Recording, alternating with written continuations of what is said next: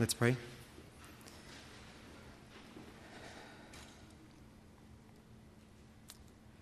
Loving Heavenly Father, in the name of thy Son, our Lord and our Savior, Jesus Christ, we approach thee in prayer with faith, knowing that it is for thy glory that we are gathered together.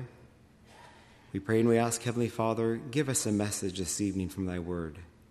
Each one of us, we need to hear from thee. Do it in spite of thy servant, do it through thy servant, do in whichever way pleases thee best and gives thee the most glory. But we pray and we ask, Heavenly Father, thy Spirit will speak, that it would not be just emotions moved, O Father, but the consciences would be spoken to and touched.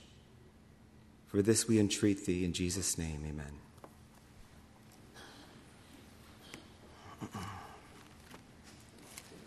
Loved ones, I'd like to read with the help of the Lord from the Gospel of John, if you wish to follow with me. A few passages beginning from chapter 12. Beginning with chapter 12 of John. Let's start with verse number 20, 12:20, John's Gospel. And there were certain Greeks among them that came up to worship at the feast. The same came therefore to Philip, which was of Bethsaida of Galilee, and desired him, saying, Sir, we would see Jesus. Philip cometh and telleth Andrew, and again Andrew and Philip tell Jesus. And Jesus answered them, saying, The hour is come, that the Son of Man should be glorified. Verily, verily, I say unto you, except a corn of wheat fall into the ground and die, it abideth alone. But if it die, it bringeth forth much fruit. He that loveth his life shall lose it, and he that hateth his life in this world shall keep it unto life eternal.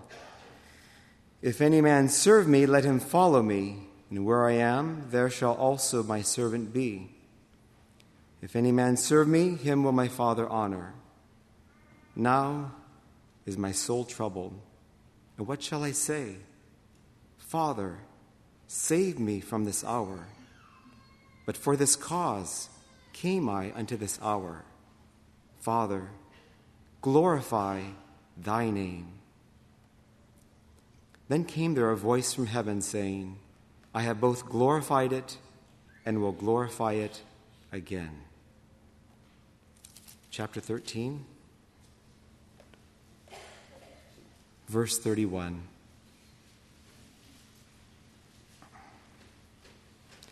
Therefore, when he was gone out, Jesus said, Now is the Son of Man glorified, and God is glorified in him.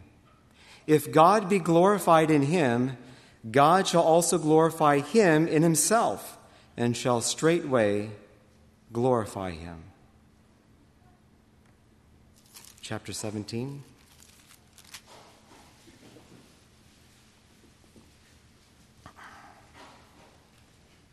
Verse number 1. These words spake Jesus, and lifted up his eyes to heaven, and said, Father, the hour is come. Glorify thy Son, that thy Son also may glorify thee.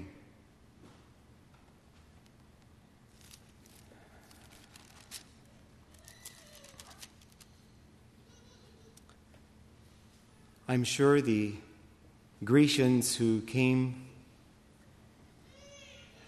at the time of the Passover with a desire to see Jesus didn't understand or didn't realize just how similar their request was to that of Moses. Show me thy glory. We would see Jesus, sir. Jesus, the Son of God. Scriptures record for us that this Son of God is the brightness of his glory. He is the express image of his person. He is the manifestation of the Godhead here on earth. And the Greeks said, we would see Jesus. Perhaps this was also a sign for our Lord as he was coming to the end of his ministry. He knew it was ordained that the gospel must first be preached to the Jew and then to the Gentile. And at this point in his ministry, the tide had changed. His popularity in the Jewish community was rapidly declining. The strength and the boldness of his adversaries was increasing. And now here were Gentiles knocking at the door. We've heard of this man, this Jesus. We want to see him. Perhaps it was a sign to the Lord that the time has come. The time has come. I've come to my own. They haven't received me. Now the Gentiles, they want to see me. The time has come for me to go.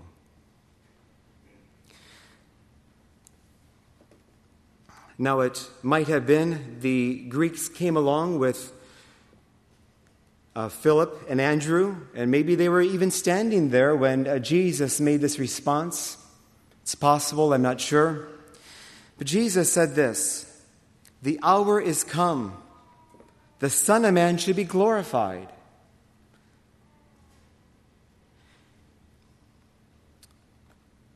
And as I look at this verse, and it's evident by the verses we have read from these few chapters, that the Lord Jesus was expressing that there was going to be a moment of glorification. And as I have often read through this passage, and I ask myself, where was the glory?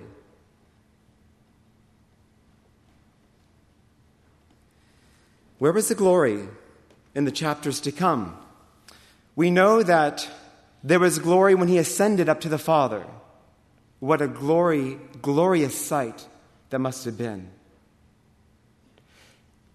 We can imagine the glory when the angel was seated on the stone, and he asked the question, "Why do you seek the living among the dead?" Oh, what a beautiful glory that must have been. The tomb is empty. Death has been conquered.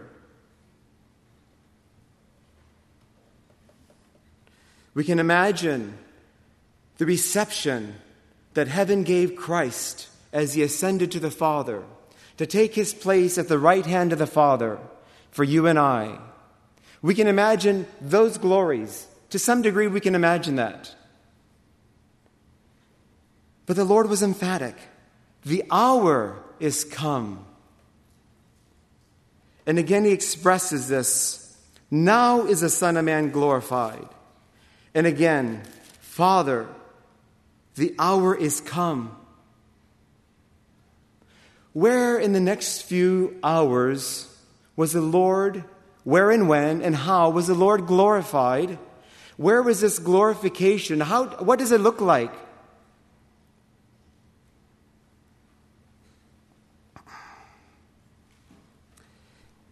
Glory, as as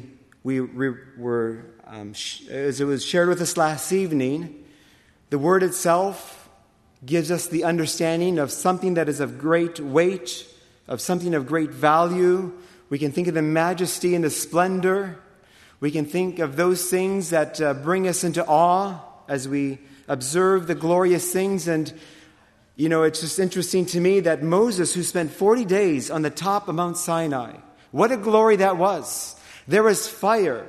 There was a trumpet that sounded so loud that the people were shaking. And as he was there in the midst of all of that for 40 days and 40 nights, and God was speaking to his face. And after that experience, he says, "Show me thy glory."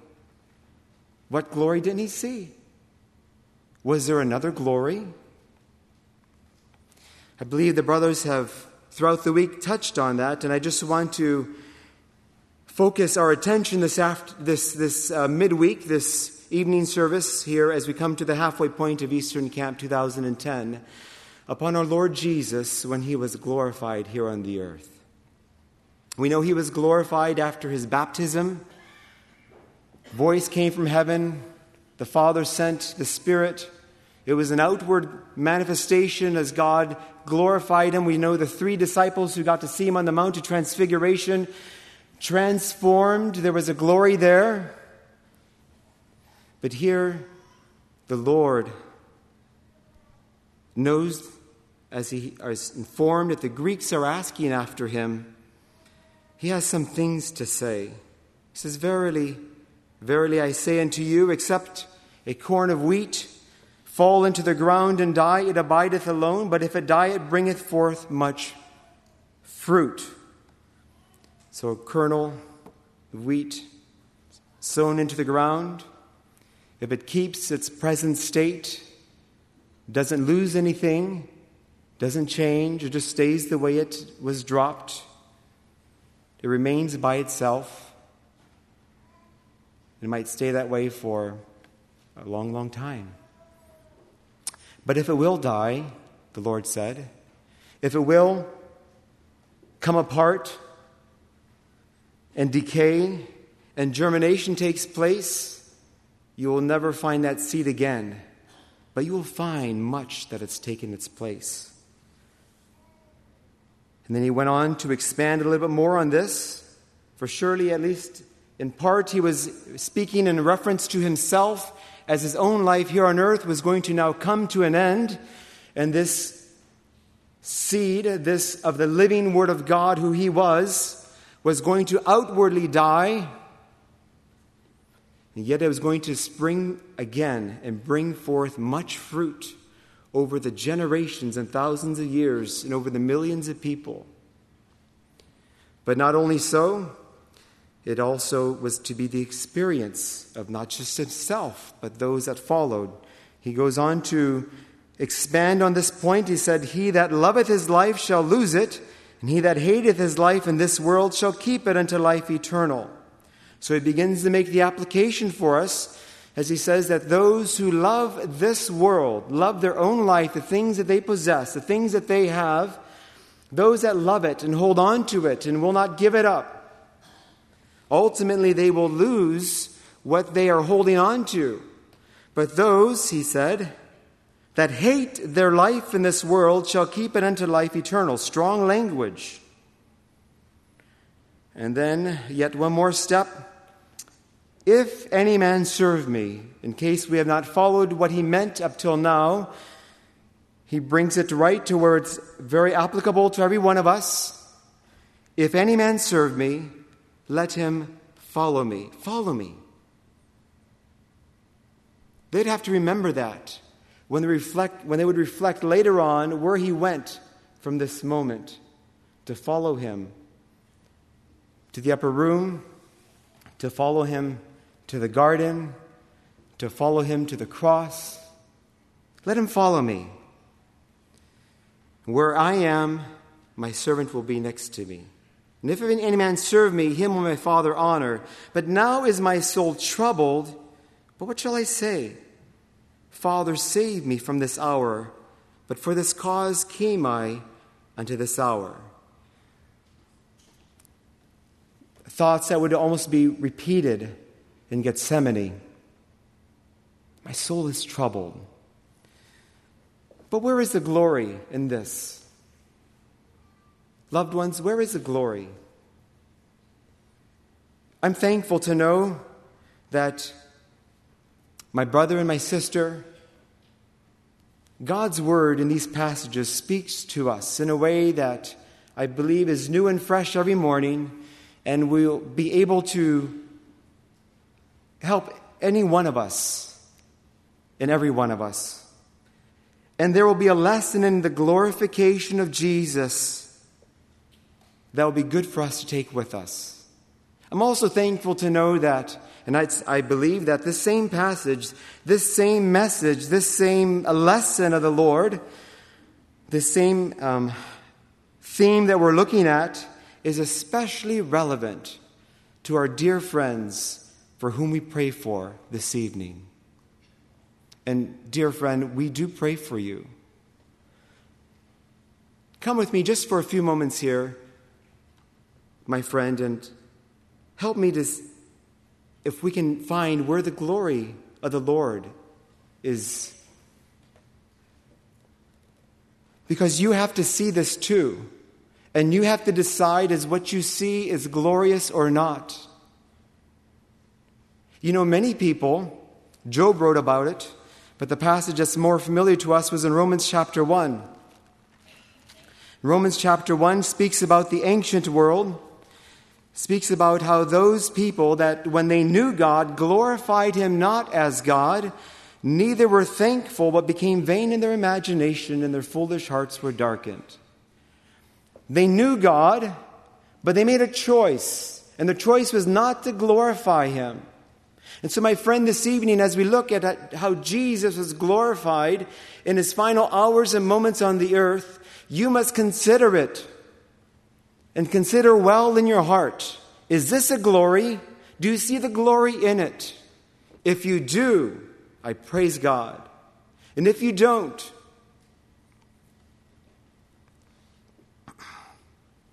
well, the Scripture speaks about that as well. You know, because we, my friends, we were designed to bring glory to God. We were made, first of all, in his image. We know that. All of us know that. I trust that most of us, if not all of us, believe that God made us, and he made us in his own image. He made us to be, what does that mean in his image?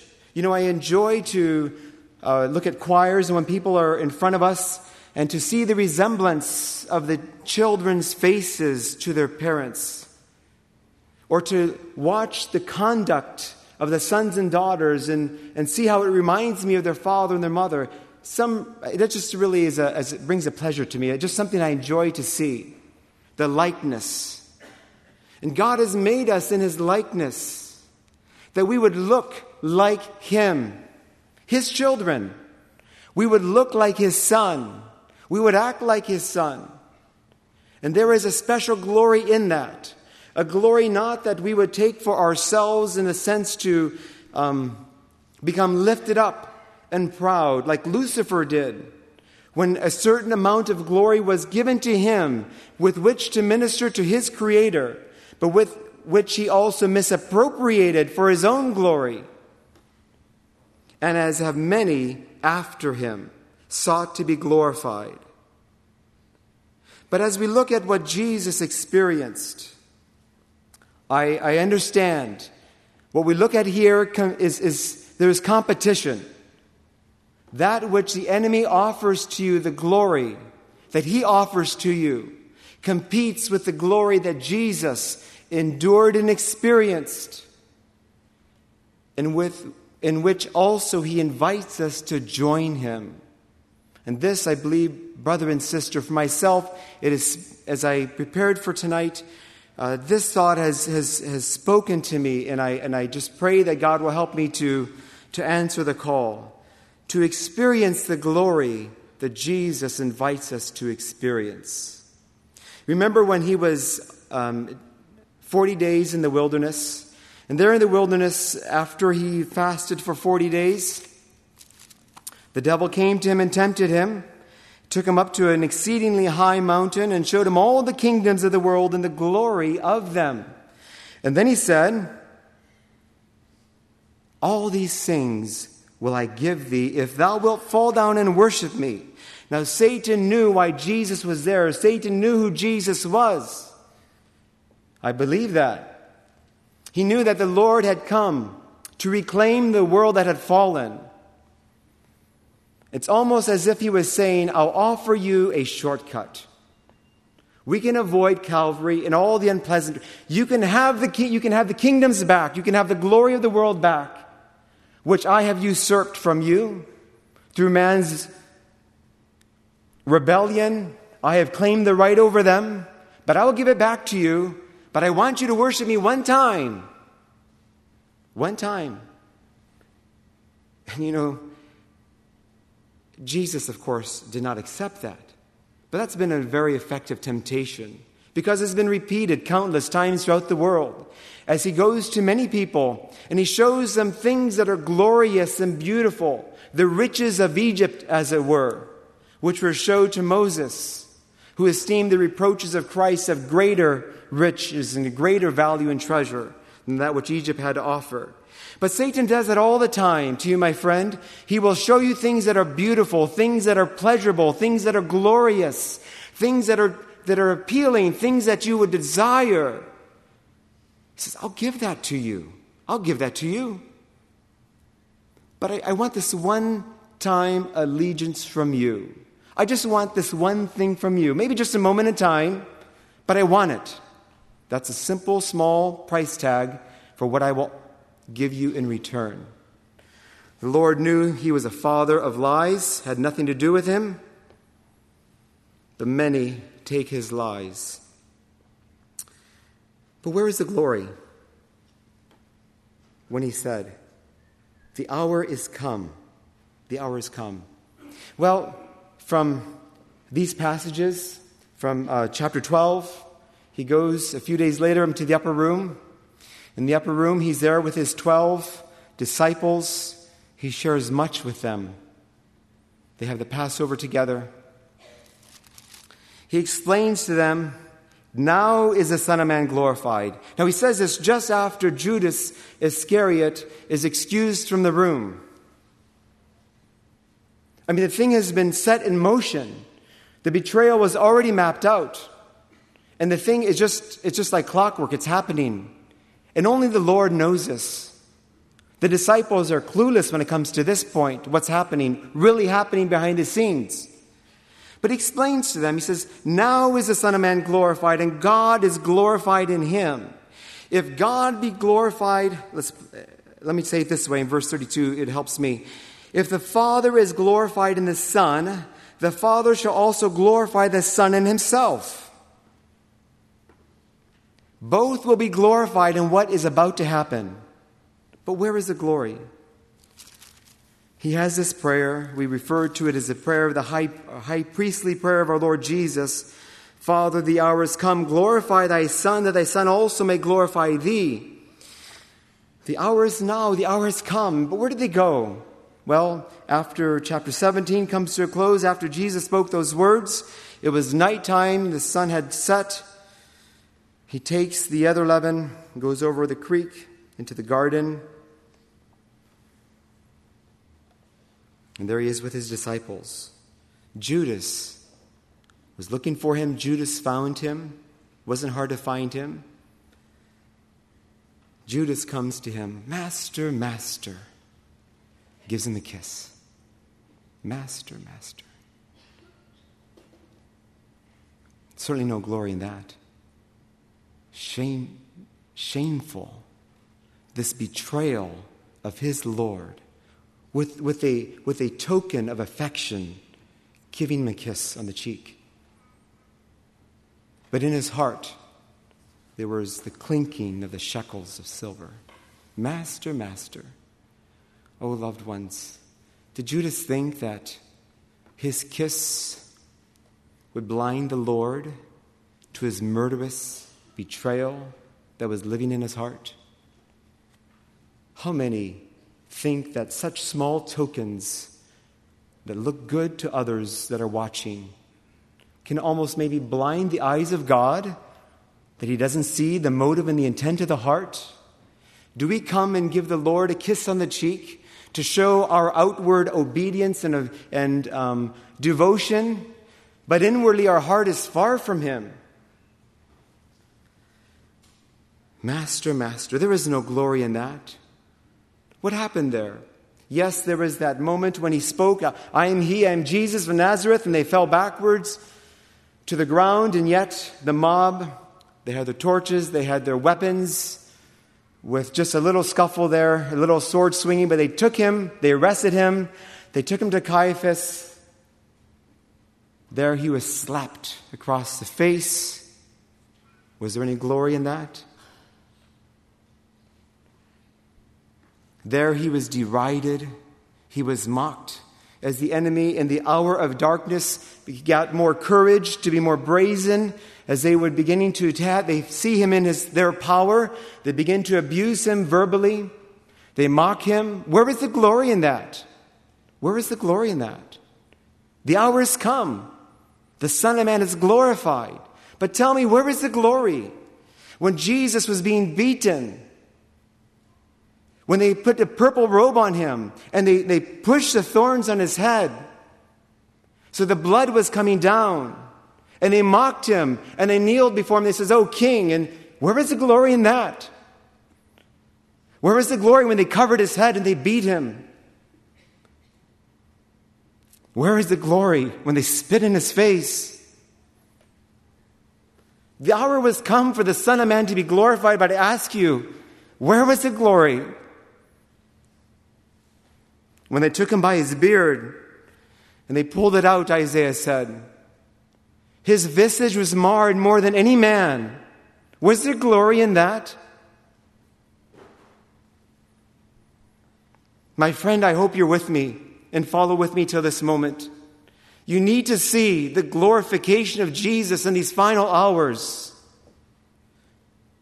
And then you must decide if it is glorious or not.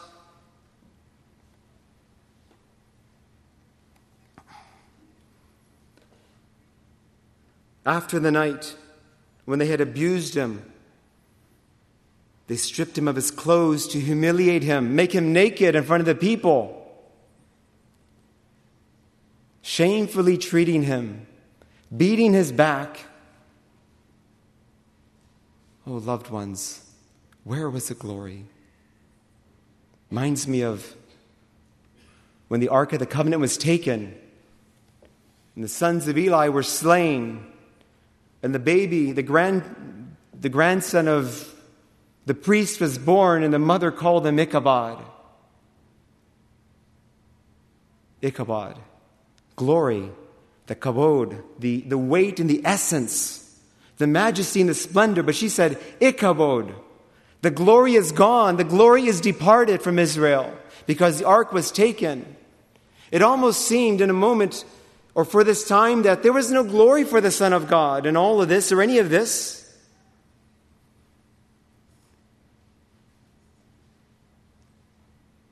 If we go back a few thousand years before, on Mount Moriah, the Father takes the Son. The Son of promise that God had told them to sacrifice Isaac. You know, there in that chapter, is it 22? We only have one word from Isaac. One word from Isaac is recorded. He said, Father,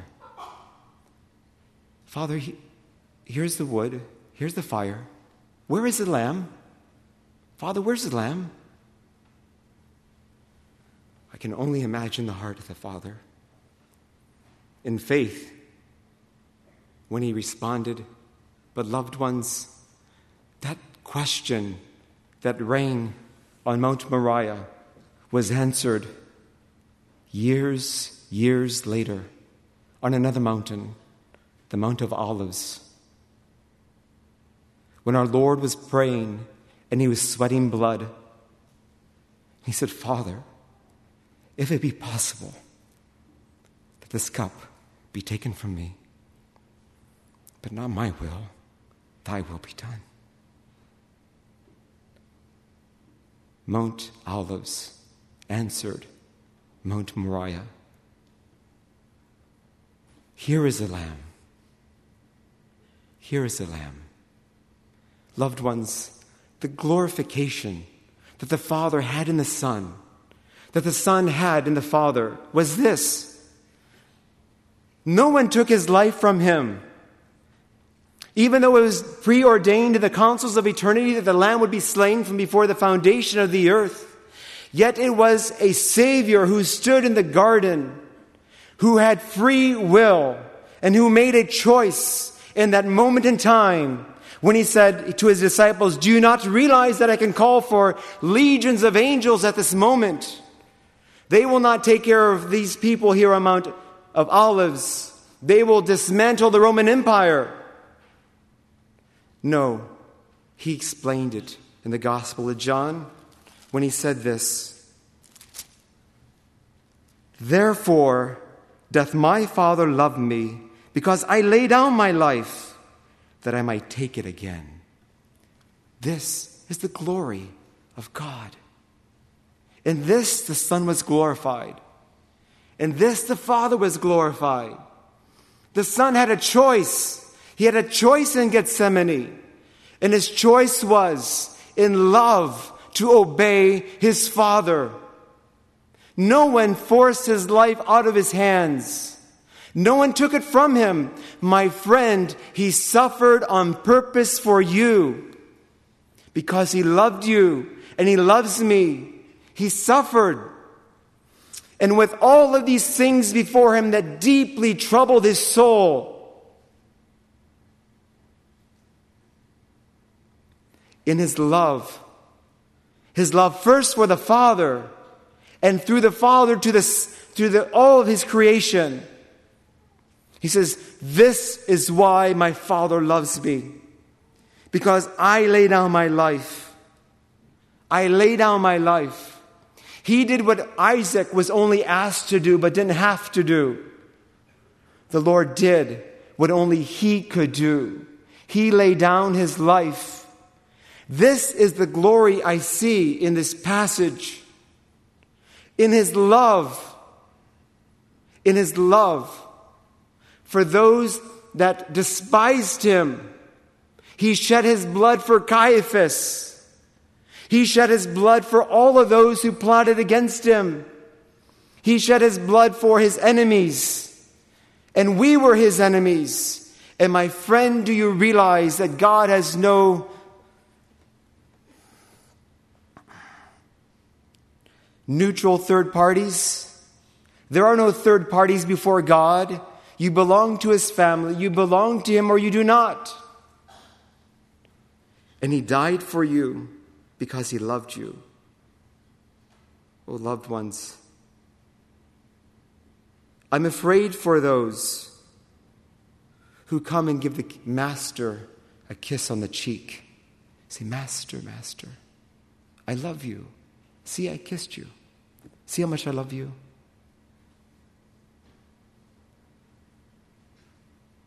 My brother, my sister, let's not be a Judas.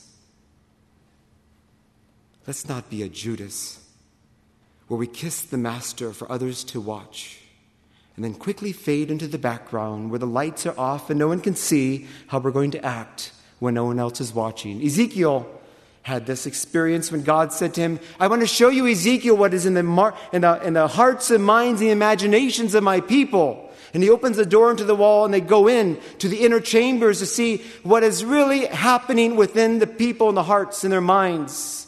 And we kiss the master to show everybody else how much we love our Lord. We fade into the background and then no one can see us. And then what happens in our minds when we turn on the internet?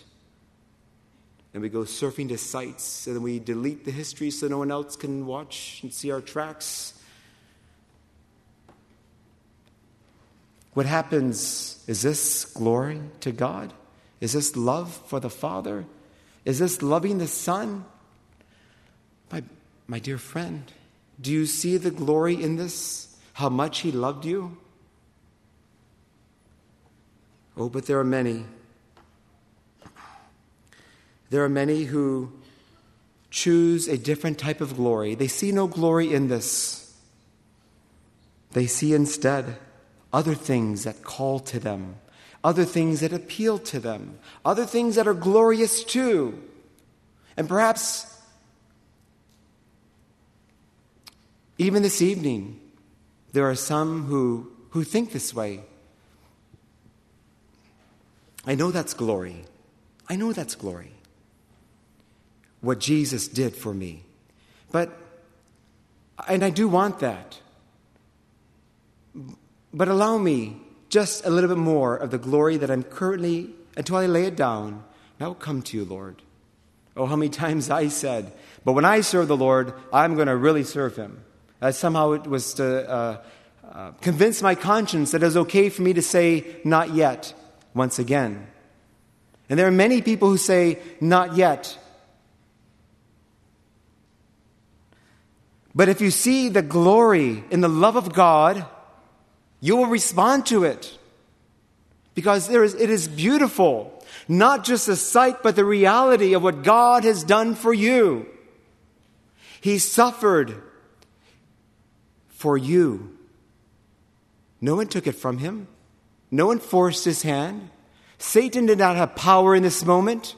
Satan had power over the other ones that were in the room. The other ones that were they thought they were in control. They thought they were in control. They were not in control. Jesus was in control. He was laying down his own life. Now they used their wicked hands, Peter told them later on. By your wicked hands you have done this. But they could do nothing if the Lord did not do it first. Oh, loved ones, what does the Scripture say? All have sinned and come short of the glory of God.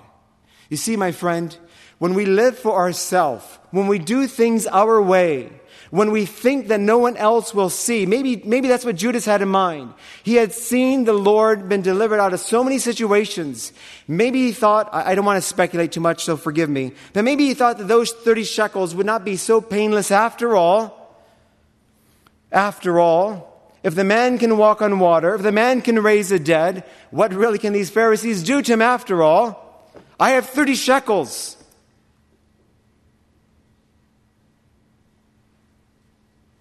You see the love? Master, master, and gives him a kiss. But in his heart is the filthy shekels that he coveted. Just as too many, and perhaps even some, this evening, I don't wish to judge anyone, but we can only look in our own hearts. Who do we love? What do we love? Why do we love? Don't tell me, don't show me what you kiss to prove your love. For Judas, it was nothing. It was a sham. It was more than hypocrisy. It was worse than that. It was base betrayal because his heart was cold toward God. It had not always been that way. It had not always been that way, my brother, my sister. In Psalms, it's written about this betrayal. My own familiar friend in whom I trusted, which did eat of my bread, has lifted up his heel against me. I understand. It was foreordained that one of the 12 would betray him. Which of the 12 would betray him? That was going to be found out in the process of time. And as Satan worked, I'm sure, very hard for those 3 years on each one of them, he found fertile ground in a man who loved to hold the bag, Judas. My familiar friend, the man I trusted in, he betrayed me. Oh, my brother, my sister, do we ever betray the Lord? Are there other loves that compete in our soul?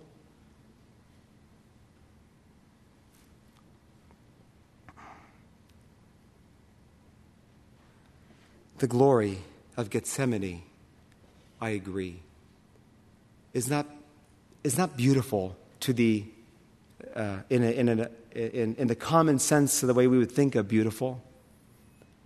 But if we can see the glory in Gethsemane, if we can see the glory of what God has done for us in the expression of his love, if we can see that and agree that this is indeed glorious, oh, loved ones,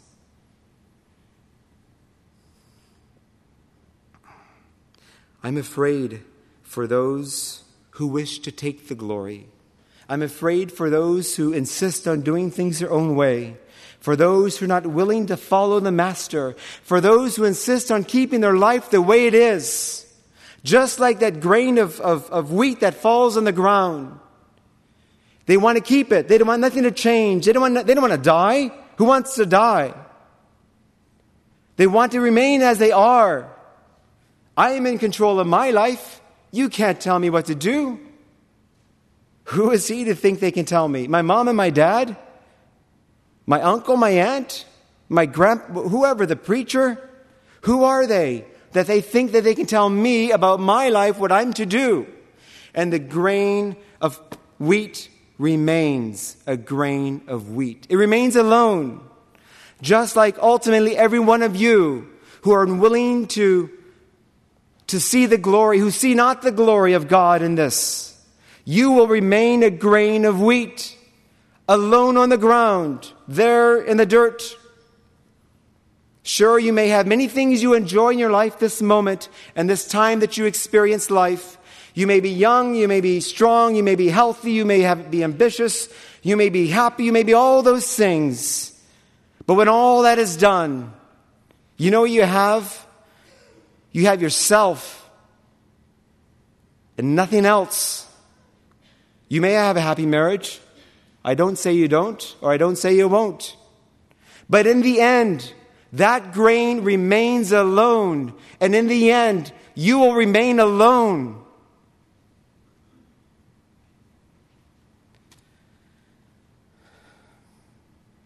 You don't want to be alone.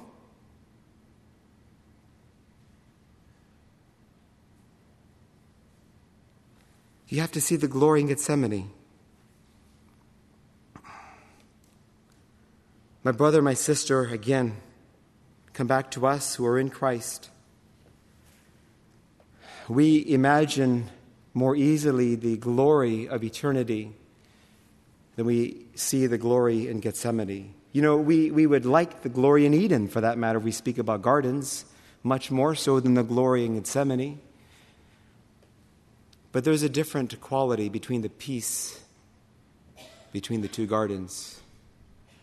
The peace and the tranquility and the beauty and the splendor and the glory of Eden. And then you think about the peace of our Savior as he resigned himself one more time to his Father. And in love for the Father first and for us as well. He said, I will obey you, Father. You're asking me this. You're asking me so much. But I will obey you because I love you. Brother and sister, I love the scene of the angel in my mind. I try to imagine so many times just the awesome moment when the angel is sitting on the rock that was supposed to enseal him for eternity. And the angel says, why do you seek the living among the dead? I enjoy that. It just thrills my soul to think of the power of God.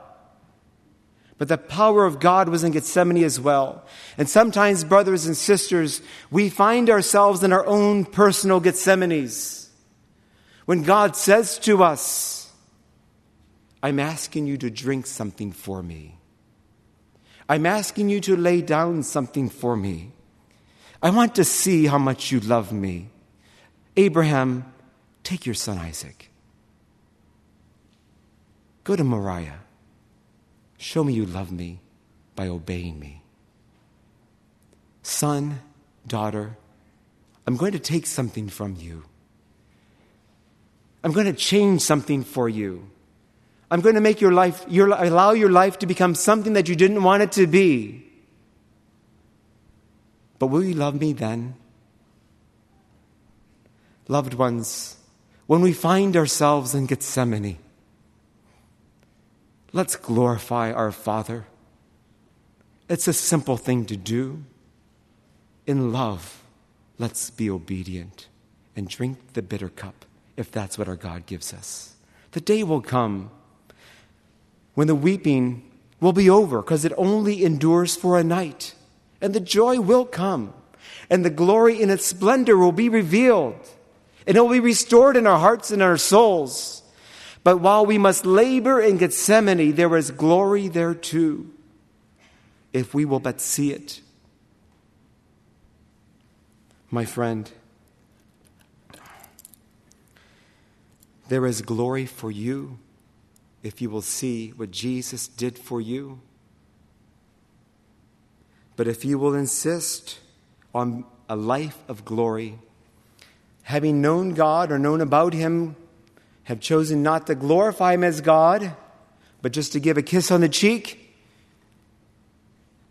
and the imaginations become vain, the foolish minds become dark, and all kinds of calamity can follow in life. Maybe not immediately, maybe later, maybe not in this life, but in eternity.